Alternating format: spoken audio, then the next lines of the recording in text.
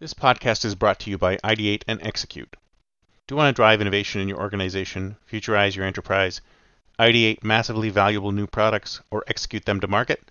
Then contact us today at ideateandexecute.com and get started. Why listen to the past when you can listen to the future?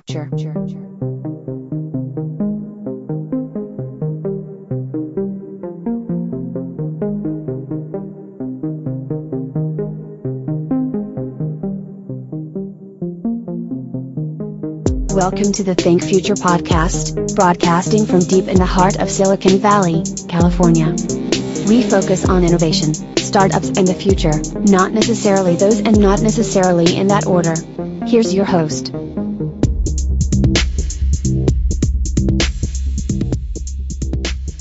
All right. Well, thank you so much for coming on the show.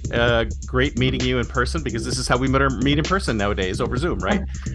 So why don't you tell us a little about yourself and your organization and what you're passionate about? Wonderful. Well, thank you first of all for the invitation. I love conversations. I think as an interaction designer, it's not a Greek thing. It's not because it's not. That too, right? we invented conversation and dialogue. That's right. And I always say the midwifery technique is the best way to bring people to get ideas to be born. So I would just say that's what I do. I get ideas to be born and then find ways to realize them. I run a company, a consulting agency called Principled Design.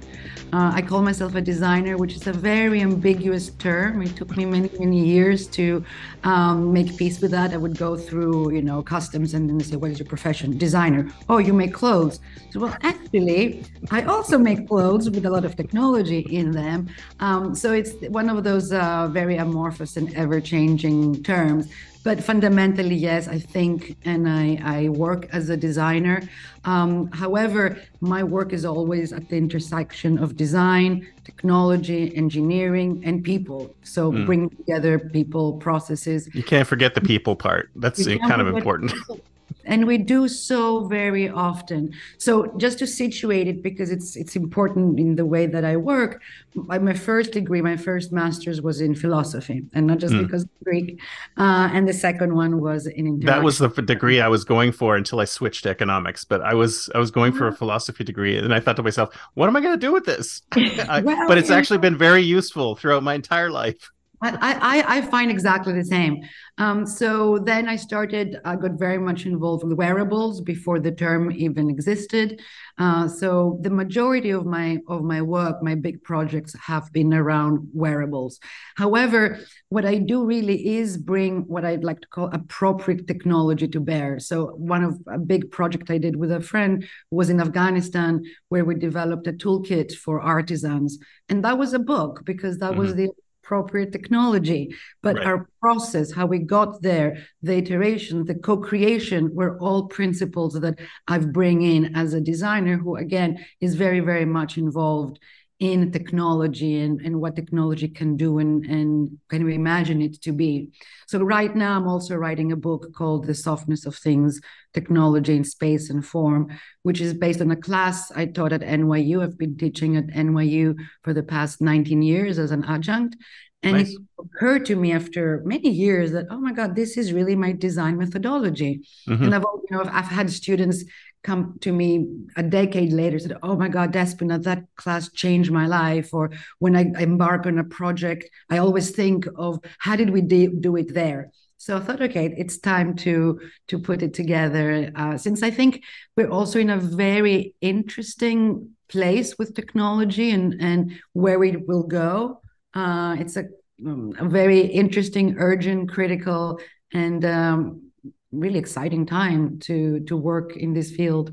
Oh yeah, absolutely. I think interesting that you call yourself a designer, because that's one of those things that's so malleable to everybody. It depends on who you're talking to as to what it is. They'll say, "Oh, you do websites? Or are you a UX designer?" Or like, but if you're beyond that, how do you get people to understand that it's a little broader than simply visuals? Such a great question. And I have to admit, I really struggle with that, especially because, as I said, my body of work is so diverse. My very first project, I was a research fellow at Interval Research in your neck of the woods. Hmm. And I did a really big project for Christie's, which was organizational transformation. So, how do you bring this all together? The closest I can say is I'm a design strategist, but Hmm. it still doesn't capture it because it's the work we do is by default inter and transdisciplinary.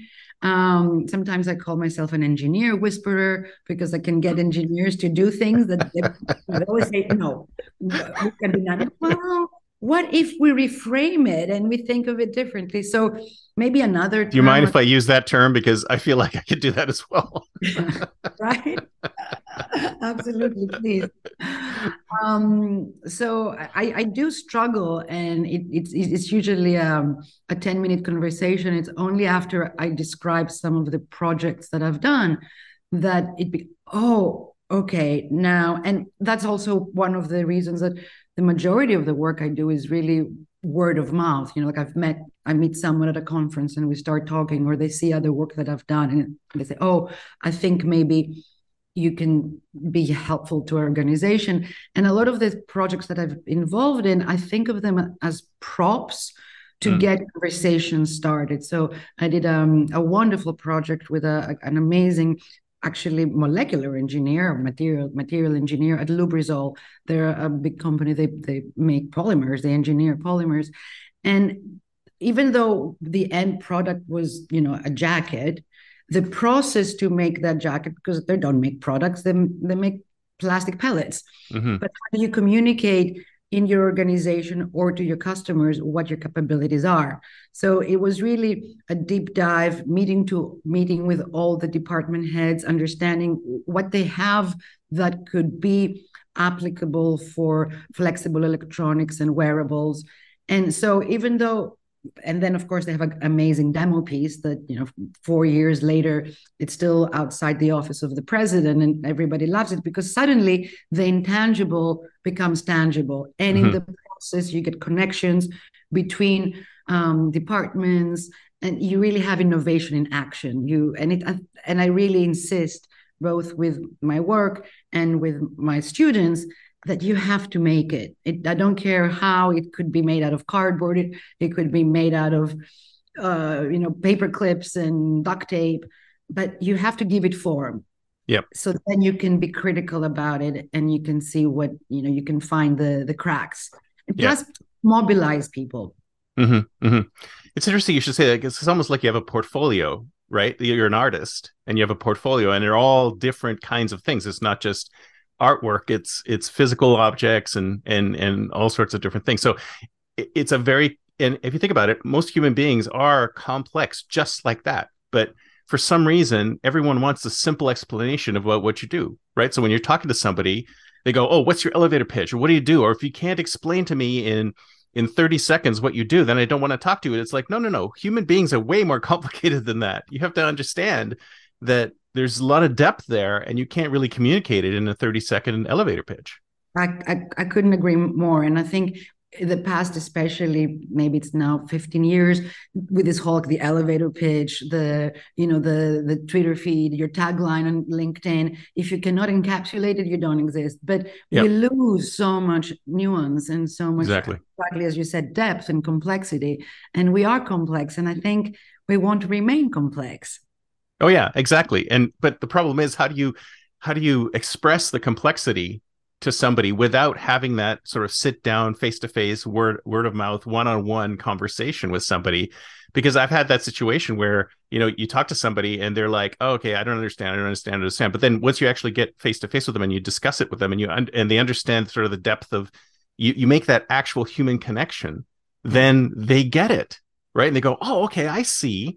But it's kind of like that's not what our world is designed to be, has been turned into. It's more of Yeah. a get it done quick and forget about anything but low hanging fruit. And can you help me Exactly. right now get this specific thing done? Yeah, and I think yeah, absolutely, and it's a combination of that and the attention economy, that people have a very small, short attention span, and that we want everything done yesterday, and Yep. exactly as you said, the low hanging fruit, which we know what the result is. You get what you pay for. You get the low hanging fruit, and we don't go deeper. Although, of course, that's more of a maybe a hope, but I see a bit of a shift where people are drawn more and more into long form text Hmm. and Hmm. into really finding that complexity. But that could also be, my self-selected group or my hope. And like I think everything and historically we will have both. I don't think it's either or, but I hope we will gonna start tilting a little bit more to that, a more in-depth, because the other thing is we are dealing increasingly with complex problems, or Exactly. what as designers would call wicked problems, that they Hmm. don't have a right or wrong solution. There is not. And those problems, whether it is climate change or the political division that we're encountering, they need interdisciplinarity, they need complexity, they need to map the system, map the opportunities, map the tools, and see where the leverage point, again, to use a systems-based language, Hmm. are. And this cannot be done in 5 minutes or even 5 weeks.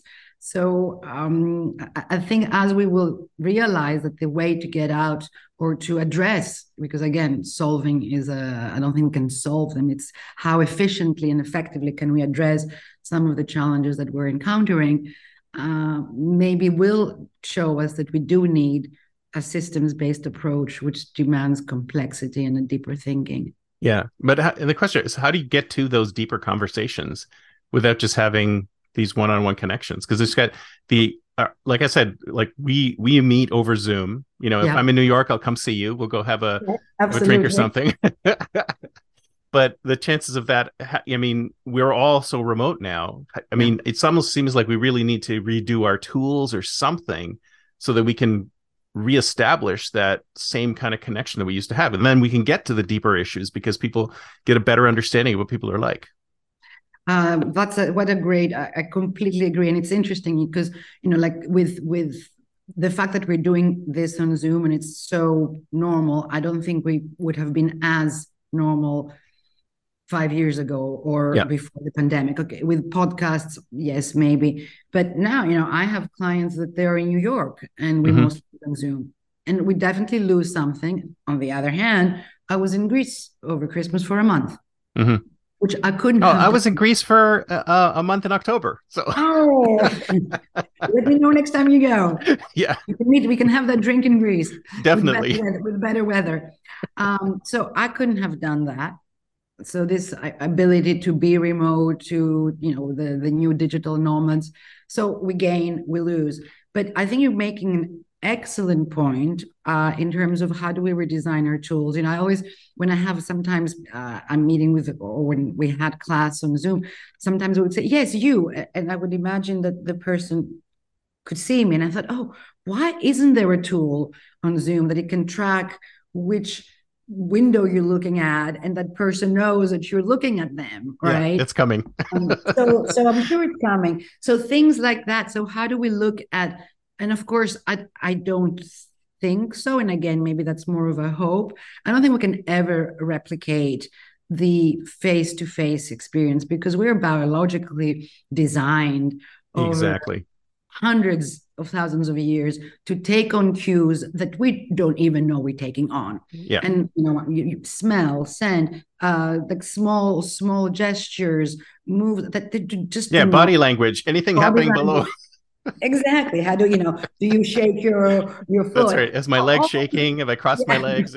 right. Am I losing attention? So all those things that we're not even aware that we're processing. The precognitive, the unthought Yeah. um, environment, which it will take. I think we will never be able to engineer those tools, or even if we do, it's not going to be in my lifetime. So, Hmm. how do we make this transition more efficient? How do we have interaction designers, engineers, And again, that's my big, how do we get engineers and designers to really work together and not have the technology and what's possible drive the design? Because I think we're still there. We're still at that level, even though I've been talking about it for 25 years and people have been talking about that even before me. I think still the processes are separate for many reasons. But, this would be a week-long conversation, and maybe we can up on some of those issues. Yep. And that's why I bring back this notion of conversation and conversation theory and what the early cyberneticians taught us with and then we moved to the second order feedback loops with, suddenly people talk about cybernetics again, which is really interesting because for a good 30 years, it was quite dead. And now people are reviving these conversations because we realize that we need this complexity of systems, interdisciplinarity, and this understanding of the second order feedback loops and the biological, because the early cyberneticians, you had neurologists, you had psychologists, you had anthropologists.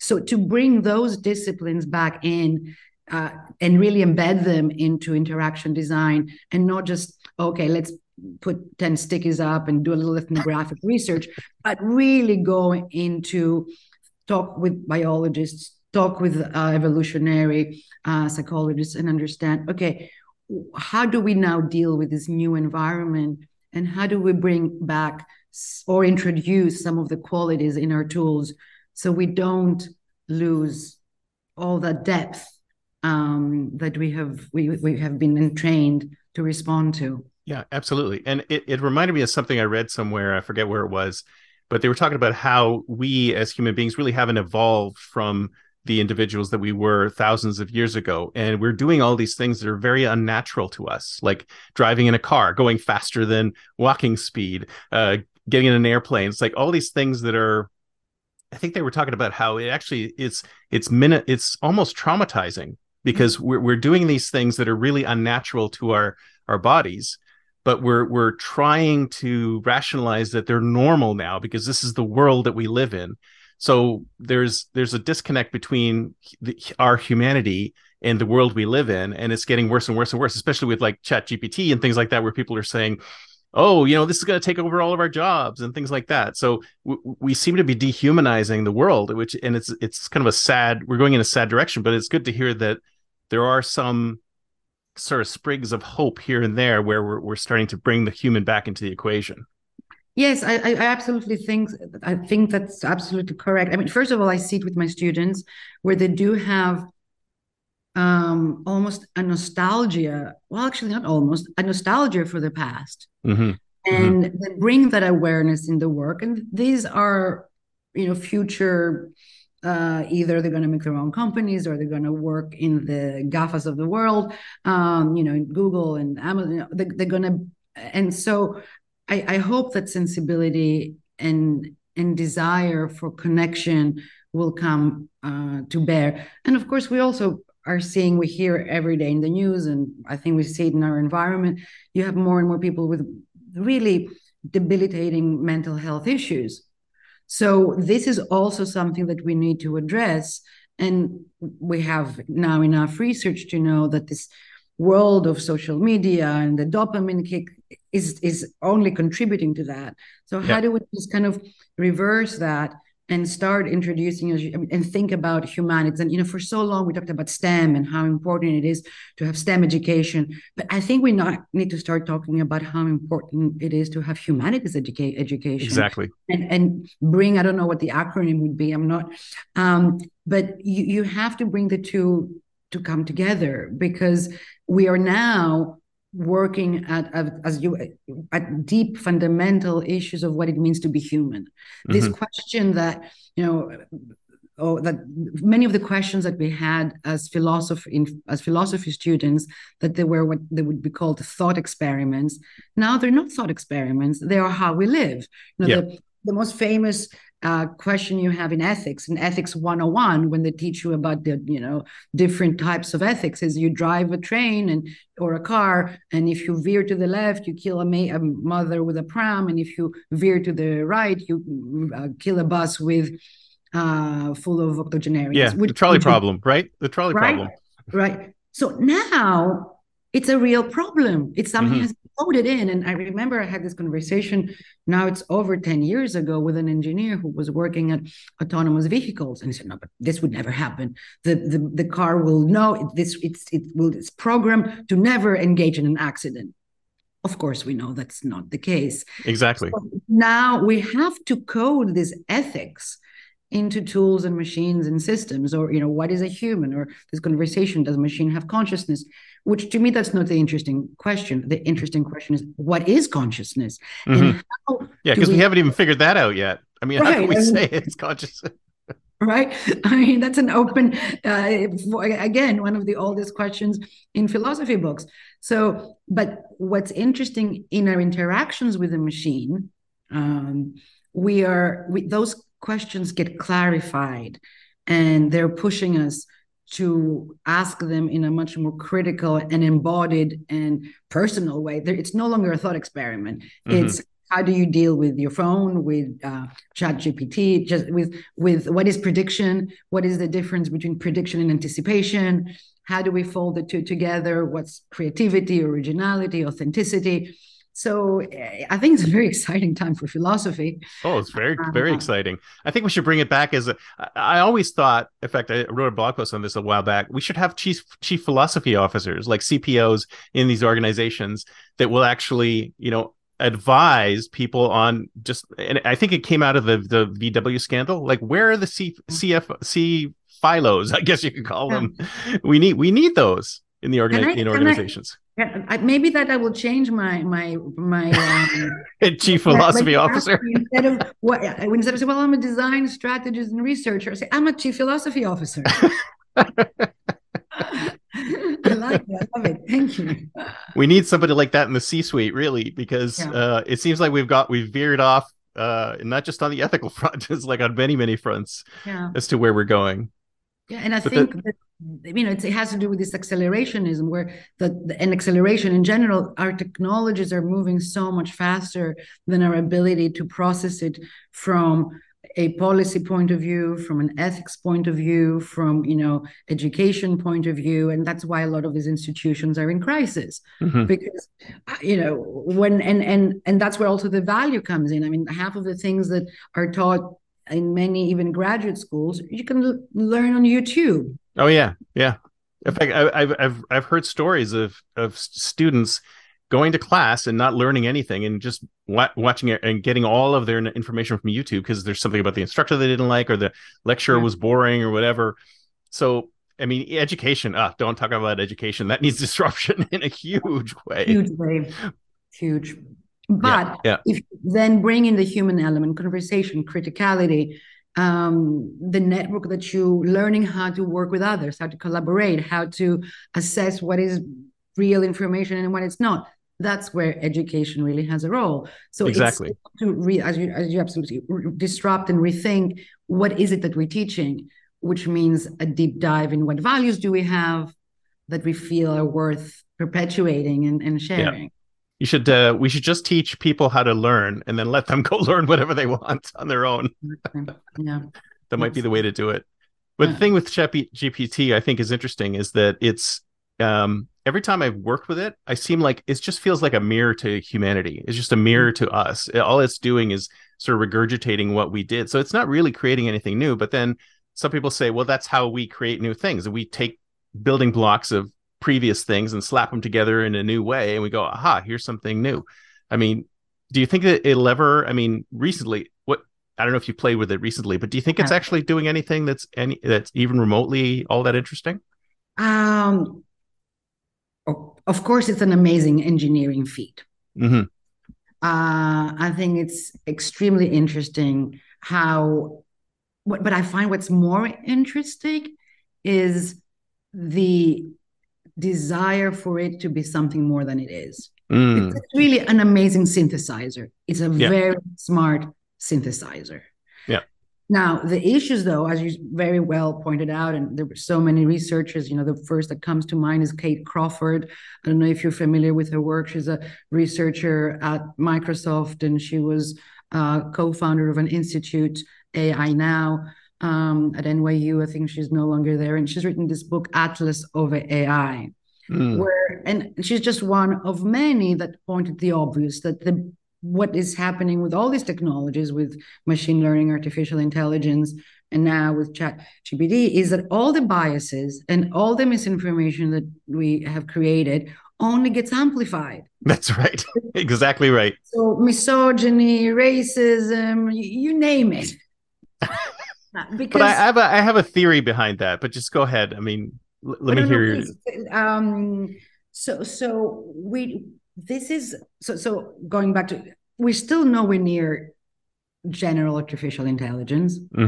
Nowhere near, definitely not in my lifetime, and I would even give it a much longer timeline than that, because again, we're complex, and because we have so many sensors and senses, and then you bring memory, and then you bring emotion, and it becomes increasingly so. I'm not, as you might have guessed, a reductionist.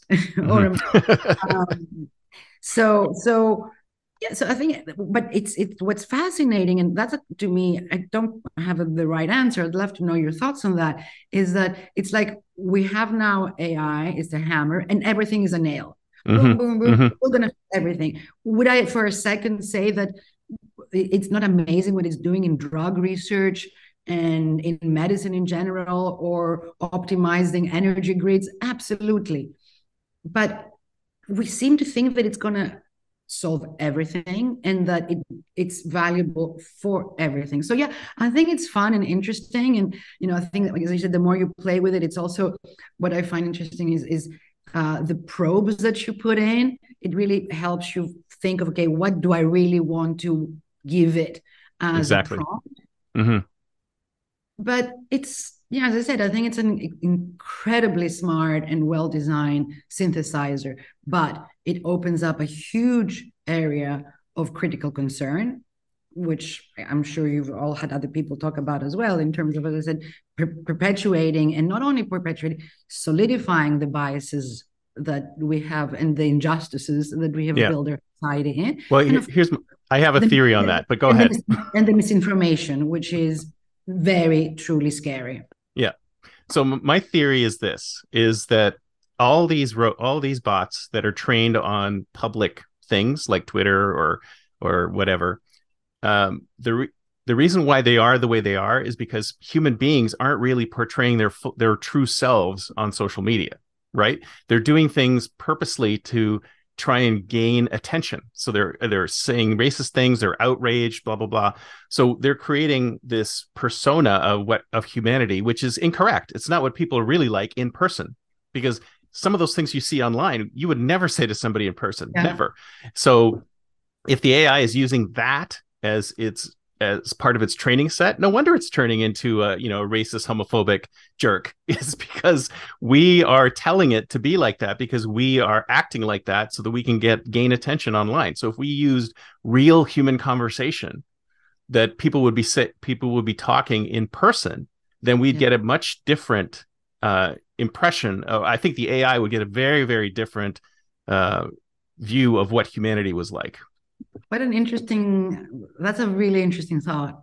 And again, and I guess part of it is the Alexa model, right? Where they do actually take in a lot of anonymized conversations, but that's, you're touching on something really interesting and compelling.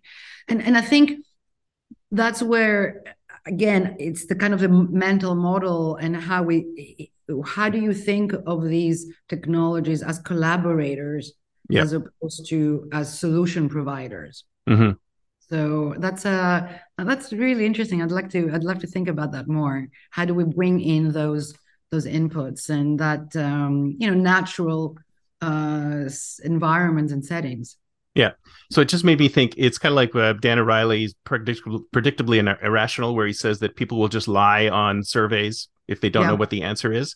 So I think people will communicate in bizarre ways that are not like themselves online, and just to try and gain attention. And I think that's kind of, it's a sad thing, but it seems like humanity has become a whole bunch of people who are just, all we're doing is screaming for attention, right? It's like we do things to grab attention. And do you think that I mean, it's obviously not a good thing, but it seems like that's where everyone's going. It's like, if I don't do anything that gets any attention, I'm very sad and I sit in the corner. Yeah, I mean, it's funny. I was talking to a friend, I used to think that I should take a course on just to augment my skills on coding, but now I think I should get a course on LinkedIn, how to Yeah. make myself more visible on LinkedIn. So it doesn't matter what you do, it's how you promote what you do. And the famous influence, Exactly. the whole But I influence. have this theory that there's somebody up there turning the dials. They're like, okay, let's turn this dial up. Let's turn this person down. Let's turn it. And there doesn't seem to be any rhyme or reason to it. Because, I mean, I've posted things on LinkedIn that have gotten, hundreds of thousands of views, and then I posted things that have 0 views, and there seems to be no differentiation between them. It's like, who's turning the dials here? I think again, it's just some really messed up algorithm, and Yeah, probably. that's where, when you have algorithms doing social engineering without having a very limited worldview, Yeah, that's what, and it becomes a little bit and it's impossible to get, I think, an algorithm that has all the inputs because that you would need, because then that's a human. yeah, And exactly. because like the map of the world, I teach at NYU, and they moved to a new building, and we changed the system, and now we have a class that 5 people co-teach, and for some strange reason this semester we're in 2 different floors, which means I'm not gonna. We have our separate classes, but we met before class, we met during the break, we met after class. And so the algorithm that set up that floor distribution didn't have that into account, because how many checkbooks are you going to have in order to configure something, right? Yeah. So that's another example of how we just let go of that social engineering and interaction, like the fountain example of where you get the best ideas being born. How do we bring in? I think we're having a very critical conversation around what it is that we're trying to accomplish and what is efficiency, because that's the other thing. On the other hand, you have the attention span, the attention economy, and then this efficiency, that everything has to be optimized and efficient, and to the degree that often becomes inefficient. Yeah. And of course, there's always we always want to get to the end instead of enjoying the journey. Yeah. And I think we've become more like that now. It's like, I think the one I was reading was about video games. So it used to be, when you were playing a video game, you'd explore the world and figure it out and go through the puzzles. And now people just watch Twitch to see how to get there as quickly as possible, complete this task, and move on. It's like, no. It's the journey as well, not just the destination. Which, it's interesting though, because at the same time we've seen, and maybe for that very reason, such a great increase in interest in mindfulness, in meditation, which also has become the, what is it called, the well-being economy, or there's a term. Yeah, there's a whole economy that's come out of it. Yeah. And again, it becomes a goal in its own.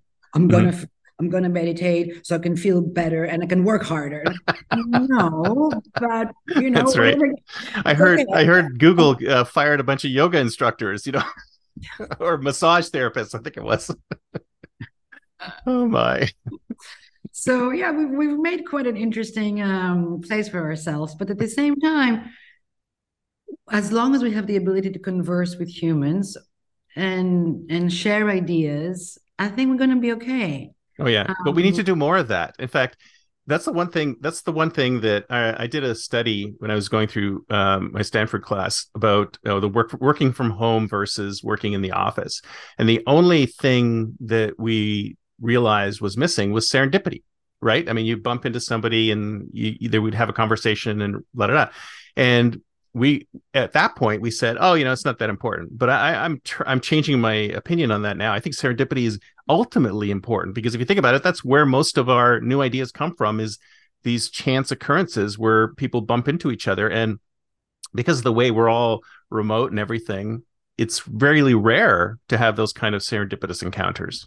Absolutely, because everything is much more structured. It's much more goal-oriented. It has an agenda. Yeah. Again, you only use this part of yourself. Um, you're not having, the touch, which is so important. Hmm. In, I mean, we know what happens to animals when you separate, where they don't get touched enough. They become depressed or really anxious or really aggressive. Hmm. Hmm. And we are touched and having this, hug that you see a friend or in the corridor less and less and less and less. And especially, at the same time, people tend to live in bigger communities. They don't have so many people in their household. So Hmm. you Hmm. have the inbuilt loneliness, and then you don't have someone to just give you a hug because you had a good day or because you had a bad day, Yeah. either. So And of course, now when you try to hug people, because I'm a hugger, I like hugging people, and they're all like, COVID, yeah, stay yeah. away. I can't even. This is I do a shut up and write meetup, and I just want to shake the guy's hand, and it's still he's like, oh. Yeah, I'm a big hugger too, and between COVID and being politically Listen, I've got correct. a good immune system. It's all Yeah, right. We should yeah, all work on our immune systems. yeah, exactly. So yeah, we had a bit of a, I mean, it's a confluence between COVID and this new technologies being rolled out at a really increasingly dizzying pace Hmm. without us being able to catch up. But as I said, I really, I can get into dark moments and think, oh, what, but and that's one of the main reasons I teach, because it's really wonderful to meet younger people, and some are very doom and gloom, but for the most part, they just are so excited about ideas, Hmm. about what can be. And I find my one of part of my role, I think, is to keep that excitement and make them believe that they are responsible. We a few years ago I taught a class on future predictions, which is, I know we're going to get to that, and it's a full parent, but My future favorite stuff. scenarios, right? Future scenarios, and I think when we say they have done, they is the future you. Hmm. So you want Hmm. to be in those positions of power or decision making at various levels, but you have a choice of what kind Yeah. of job you're going to get, how you're going to do it, how you're going to conduct yourself, how you're going to collaborate, what values you bring into the tools that you're creating, and I think that's really, really important. And that's why, again, making things is so critical, Oh because in yeah. the abstract, you don't really come face to face with those decision points, and then just kind of like map out what will the effect of it be. Yeah. No, I have Almost. this feeling that and I think that I thought about this a couple of years ago, that there's going to be a backlash against the virtual.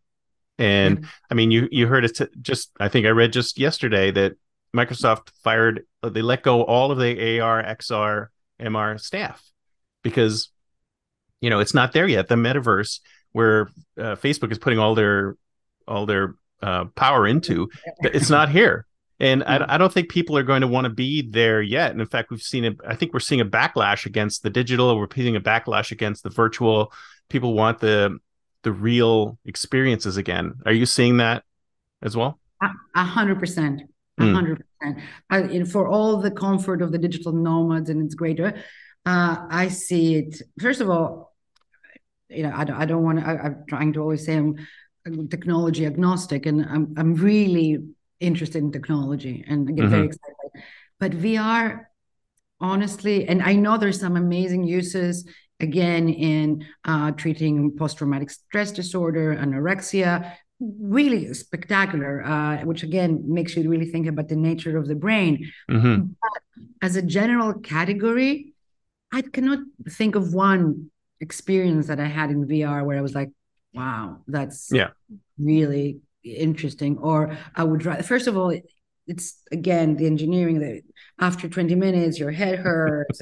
I have a Yeah. neck problem anyway, as we all do, between this Yeah. and this, Yeah. and like another heavy thing.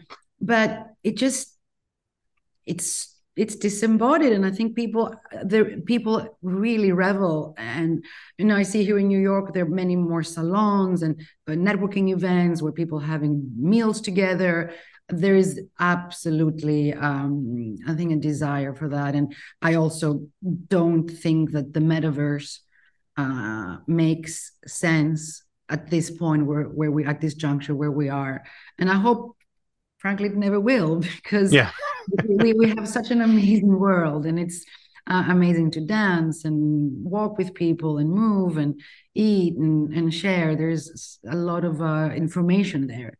Yeah, these dystopian worlds where we're stuck in a coffin and everything is like sense fed to us. It's terrible. I mean, I don't. It just seems so inhuman. It's like, Yeah. what are humans turning into? And Yeah. I mean, do you see people? I mean, I think people are realizing this, and I think the COVID actually helped bring people understanding that we really do like the face-to-face human interaction. Face-to-face human interaction is how we were designed, and we're still trying to step away from it, but we should be going more and more towards it, which is I'm glad we're seeing that. I completely, and I would love to. It wouldn't be wonderful if the energy that goes into VR and the metaverse would go in figuring out how to bring people closer together, how to have those serendipitous encounters. One of the very first products I designed after school, which was a bit of an experiment, but then it had a bit of a small design cult following, was an LED on a very thin wire on a battery. That was 2000. So it was, wow, you're ahead of your time.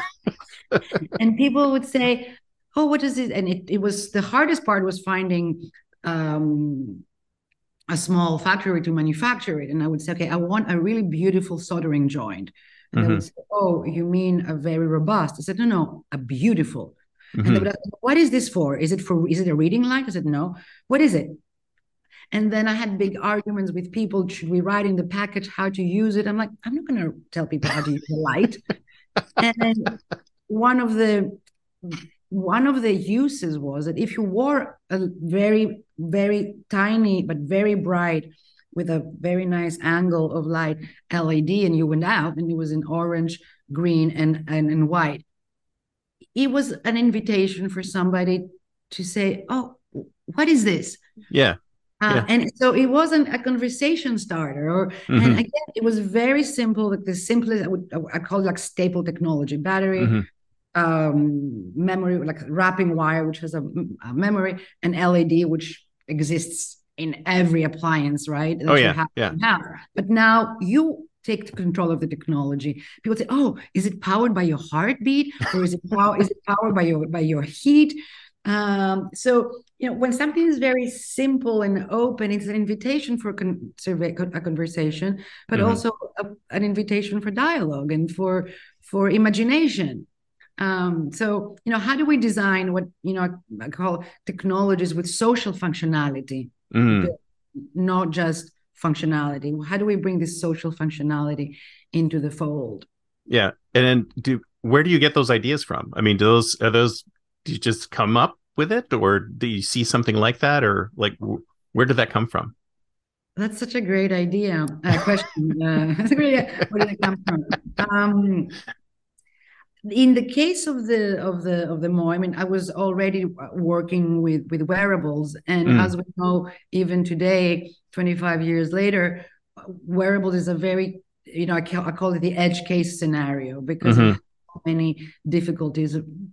The majority of them are on the supply chain and the manufacturing, and how the electronics, apparel, are so divergent and still divergent, unfortunately, but terribly so. So it was like the simplest thing that I could do that still had a little bit of that magic, right? My very first, how I got into wearables was as a graduate student at NYU, the same department where I teach now, the Interactive Telecommunications program. And for my thesis, I made a pair of jackets that communicated via infrared. But the idea was that there was only one-to-one. So I made 3 pairs, but they each had their own pair, their own mate. There was a riff on Plato's Symposium, how we all have our perfect other out in the world, and we're, fantastic unity. The gods get pissed off because we don't care about them. They cut us in half, so we go around the world. So So they had and they still work. I used a basic stamp. I don't know how geeky or how far back your geekhood goes. And they Pretty far still back. they still work. And I would go to Canal Street and scavenge headphone wire, because at the time was the only soft wire I could use to make my connections. Mm-hmm. Um, and talking about serendipity, that's the idea. You wear it, you out in the world, and all of a sudden, and because it works with infrared, it's line of sight. You have to see the person. It's not somebody that you don't see. So there's a certain magic in there.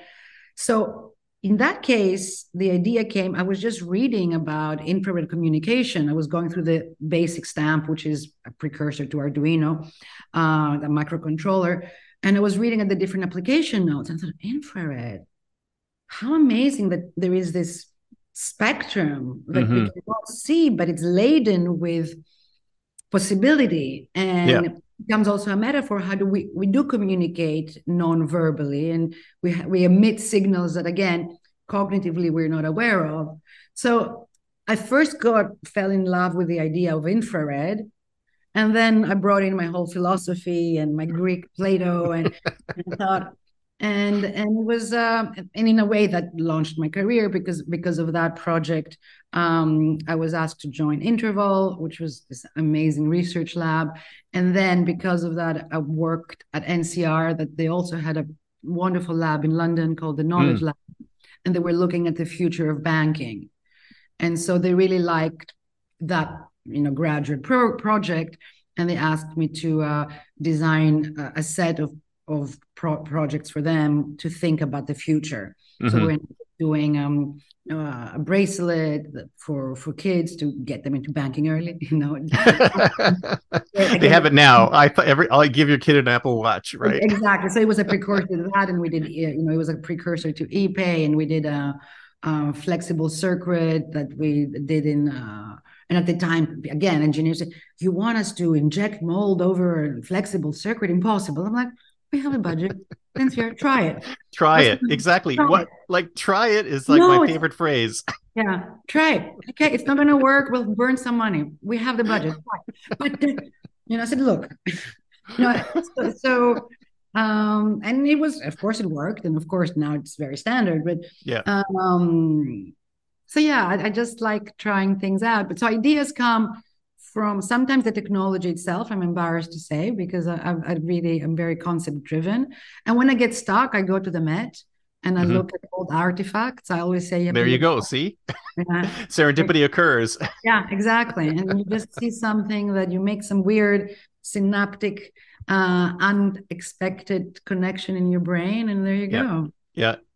So I want to ask you about your students. So when you're talking to them, do you see that they're in their future? Do they see more social media apps to stick us to phones, or do you see actual people who are interested in solving the big problems that we have? I would say it's 2/3. So 2/3 they're looking at the big problems, and one. Oh, good. I'm glad to see it's a majority.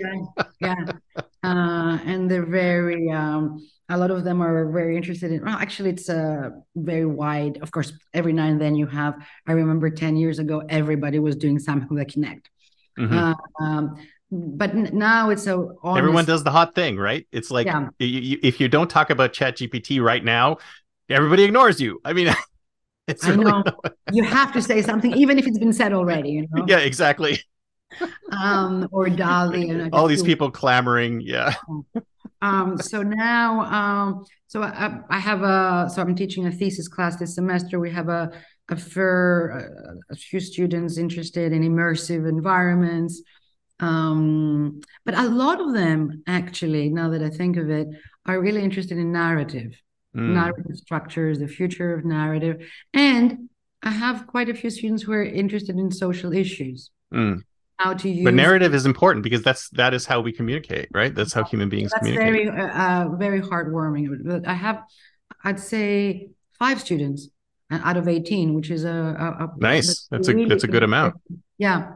And they're also amazing. I'm very humbled sometimes with by my students. They know so much. They know how to code and how to fabricate 3D and laser cut. That's nothing. It's like child's play. And I know they're doing PowerPoint in grade 4 now. I mean, I'm like, what? so I they're pretty amazing. And again, it's on us as teachers, innovators, broadcasters to insert in that conversation the why, because still sometimes I get students that they're really fascinated by a technology. I said, don't worry about the technology. Tell me, what are you trying to say? Yeah, the technology is never the problem. It's never the problem. And it's never the solution either. Yeah, exactly. So tell me, what is it? Like, I come to the final show or I hear a presentation and then I go home and I have dinner with my partner. What do you want me to tell him? That I went and saw this and I felt X and it was amazing because why? That's answer that question. Yep. And not just technology. Not just technology. Because that, it's That's boring. It's I think boring. that personally, I think that everything's going to happen. We just don't know when, and we have to figure. And a lot of things take a lot. Things always take a lot longer than you think. Like you're talking about, you've seen things are 25 years ago or just now coming to be popular or whatever. So it's crazy. But anyway, so it is time to talk about the future. It's the year 2033. 10 years from now, what's the world going to be like? Where will we be in 10 years? That's as I said, it's such a wonderful and such a difficult question. I honestly, again, I'm seeing so many people from the humanities, from, as maybe we will have chief philosophy officers. I know we have many organizations do talk about ethics and AI, but as of yet, I think it's just the equivalent of greenwashing. We're not there yet. However, I think that there's so many organizations and people asking fundamental questions about what is the relationship between AI and being human.